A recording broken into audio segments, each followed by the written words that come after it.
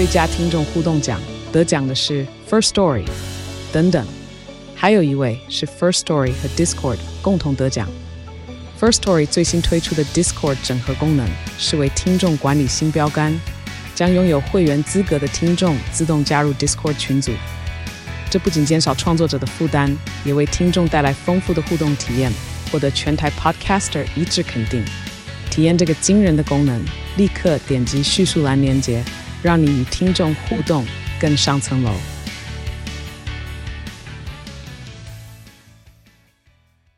In the countdown to the legislative election, minor parties are making their moves. The Taiwan State Building Party has come up with 3 candidates for legislators at large. They include party spokesperson Yang Pei-hua, attorney Huang Xingying, and National Central University professor Shi Wei-zhu. Let's hear from them. 如果我有幸进入国会，面对现今共谍渗透的国安危机。If I am lucky enough to enter the legislature, I will face the current national security crisis of communist espionage, fraud cases, and the numerous judicial issues. I will do my utmost to improve the areas that are still lacking in the legislative process. 政治战、母语教育、转型正义，都是台湾基金。Cognitive warfare, mother tongue education, and transitional justice have all been the long-term focus of the Taiwan State Building Party, so I will stand with the TSP and fight. 预计希望能够提名8到10席啦，所以如果台湾基金能够进入国会。We expect to be able to nominate 8 to 10 candidates. If the Taiwan State Building Party can enter the legislature, then when we negotiate with other party caucuses, the local parties would have 2 votes. This will be very helpful in ensuring that local political parties would have their space. Candidates running for at-large seats have to succeed on 2 fronts. Their election depends on the proportional representation of their party. 5% of the total party votes would yield 2 seats. A party also has to receive at least 3% of the party votes to obtain party subsidies. The TSP received more than 3% of the party votes in the 2020 general election, but failed to reach 5%. It will endeavor to win at-large seats this time around. President Tsai Ing-wen and Vice President Lai Ching-te went to Kaohsiung Sunday morning for the memorial service of Lin Zai-jing, a local leader of the Chinese religious sect Yiguan Dao. While in the southern city, Lai also went to Meinong, a predominantly Hakka district, to stump for a fellow DPP legislator seeking re-election. Kaohsiung Mayor Chen Chi-mai was also on hand to show off his Hakka. Both President Tsai and Vice President Lai headed down to Kaohsiung's Liugui district for the memorial service of Lin Zai-jing, former chairman of Yiguan Dao Tianhuang Foundation. For Lin's lifelong dedication to the religious sect Yiguan Dao, the president posthumously bestowed upon him a commendation order. The memorial service presented a rare occasion for many politicians to come together. Now that he has arrived in rural Kaohsiung, Vice President Lai Ching-te also took the chance to visit a temple in Meinong, in the heart of Hakka country. Supporters at the temple warmly welcomed Lai and Kaohsiung Mayor Chen Chi-mai, who were also there to solicit votes for a fellow DPP legislative candidate. To get on the audience's good side, both politicians tried to show off their Hakka.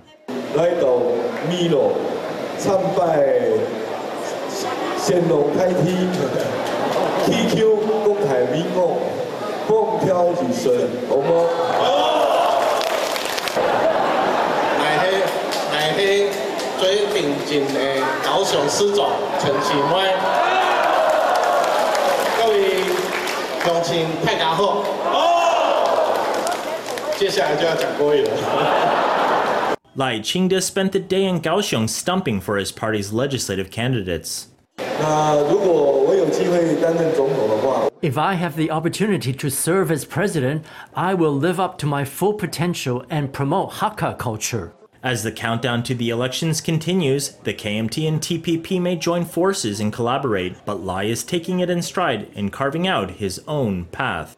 Let's now focus on China. With one Chinese real estate company after another posting losses, the companies that supply that industry are also facing a downturn. Currently, an estimated 400,000 Chinese workers, including those in China's cement sector, are facing unemployment. Cement companies in Guangdong and Jiangxi have also begun downsizing and are reducing production. Two analysts suggest the situation will only get worse and will also impact cement firms in Taiwan. A real estate crisis in China has been causing bankruptcies and layoffs and is now impacting the cement industry there. It is estimated that as many as 200,000 people in related industries in China will face unemployment in the next 5 years. 进入2023年，已经有23家混凝土企业发布了破产通知。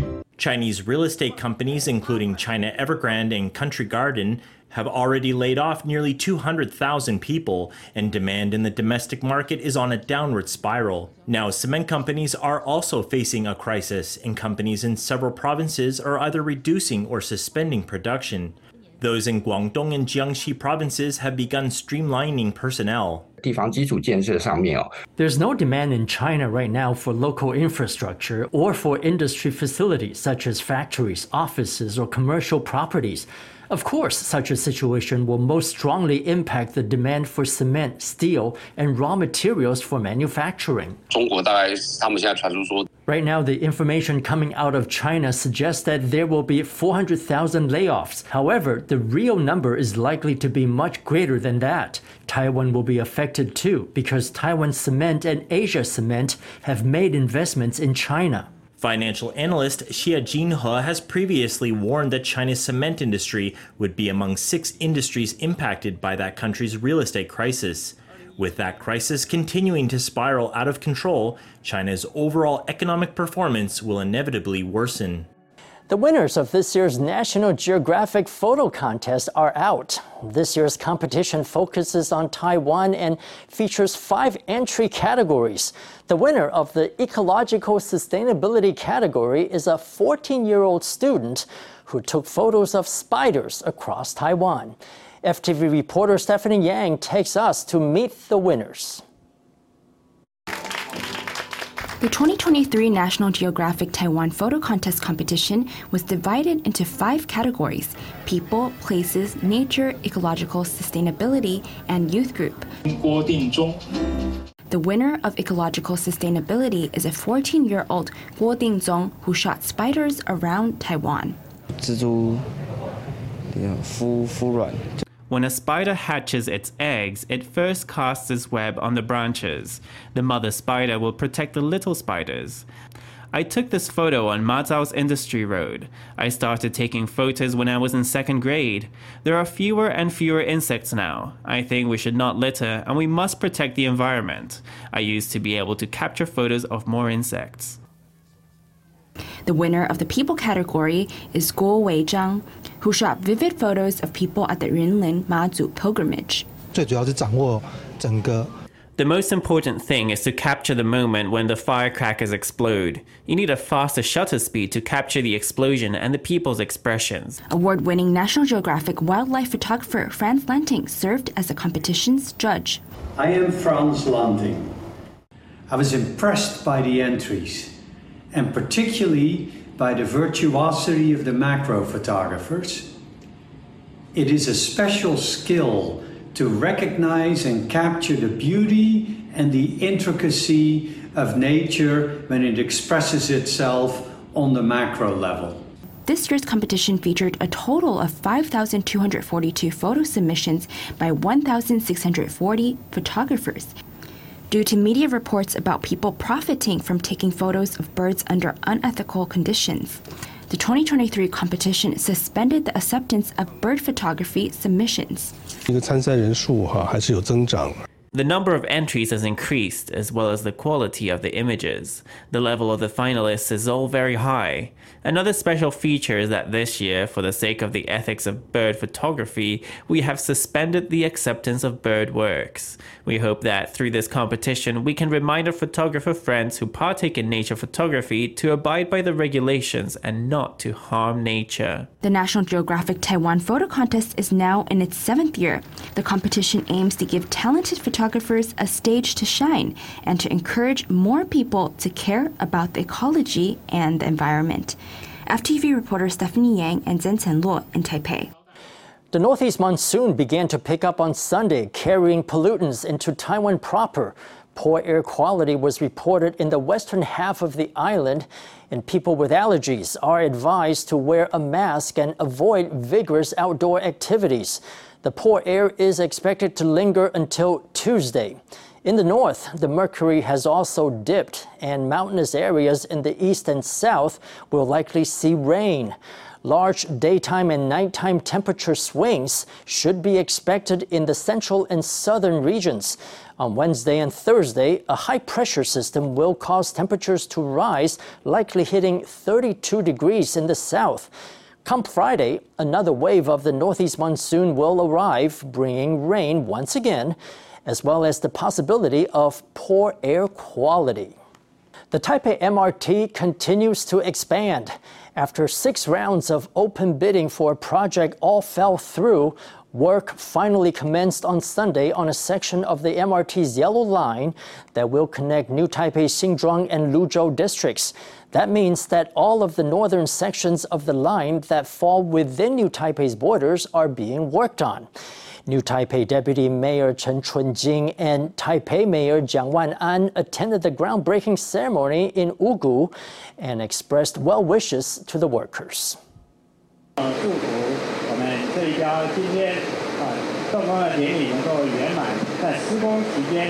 I hope that work on this project will progress smoothly and safely, and I also hope it can be finished as soon as possible.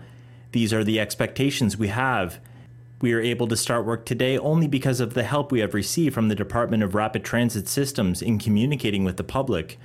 We also need to give our heartfelt thanks to all the public representatives, including borough wardens and local residents. Work has now started on all 3 sections of the Yellow Line's northern half that fall within New Taipei. As I've told our city councilors and committee members, Taipei and New Taipei are a family. We don't differentiate between each other. As long as a project benefits all of our city's residents, we will do our utmost to find a contractor. With work starting on the northern half of New Taipei's section of the Yellow Line, every part of the circular line in the city is accounted for. The 3.32-kilometer section of the line will go from New Taipei Industrial Park Station, pass through Wugu, and end in Luzhou, traversing 3 stations. When completed, the Yellow Line will bring Taipei and New Taipei closer together and cut travel time between New Taipei Industrial Park and Taipei Shiling District down to just 20 minutes, with the Dodger neighborhood just another 10-minute ride away. Taylor Swift wore more than 40 outfits during her recently sold-out Eras tour. Now, did you know that 3 of her dresses were custom-made by a Taiwanese brand? FTV reporter Stephanie Yang caught up with the brand's founder, Nicole Chang, to discover the process of making the gowns.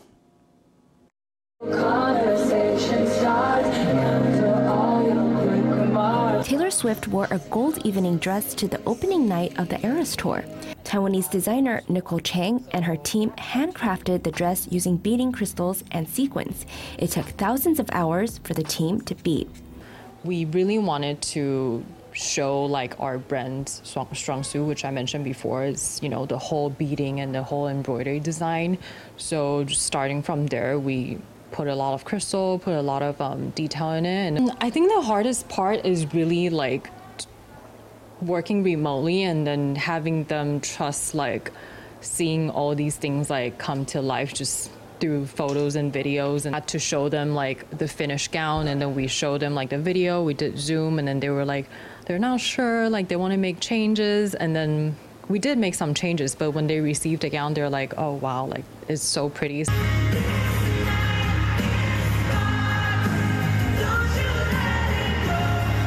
The second dress designed by Chang and her team is this purple gown. The 3-dimensional skirt was constructed using nearly 500 yards of imported tulle. Fabrics were also infused with glitter tulle to enhance the dreamy effect. The skirt of the haute couture dress was adorned with 3,000 rhinestones that were hot-fixed by the designers. The purple one was actually glitter tulle that we customized for her. So she wanted a gradient look. So she wanted to go from light purple to dark purple. So we had to pick out like the glitter color to match with the tulle, and then we sent it overseas to get pleated, to get dyed, and then we also added a lot of the crystals, hot fixed crystals on the hem for her. So when she went on stage, it was super, super shiny.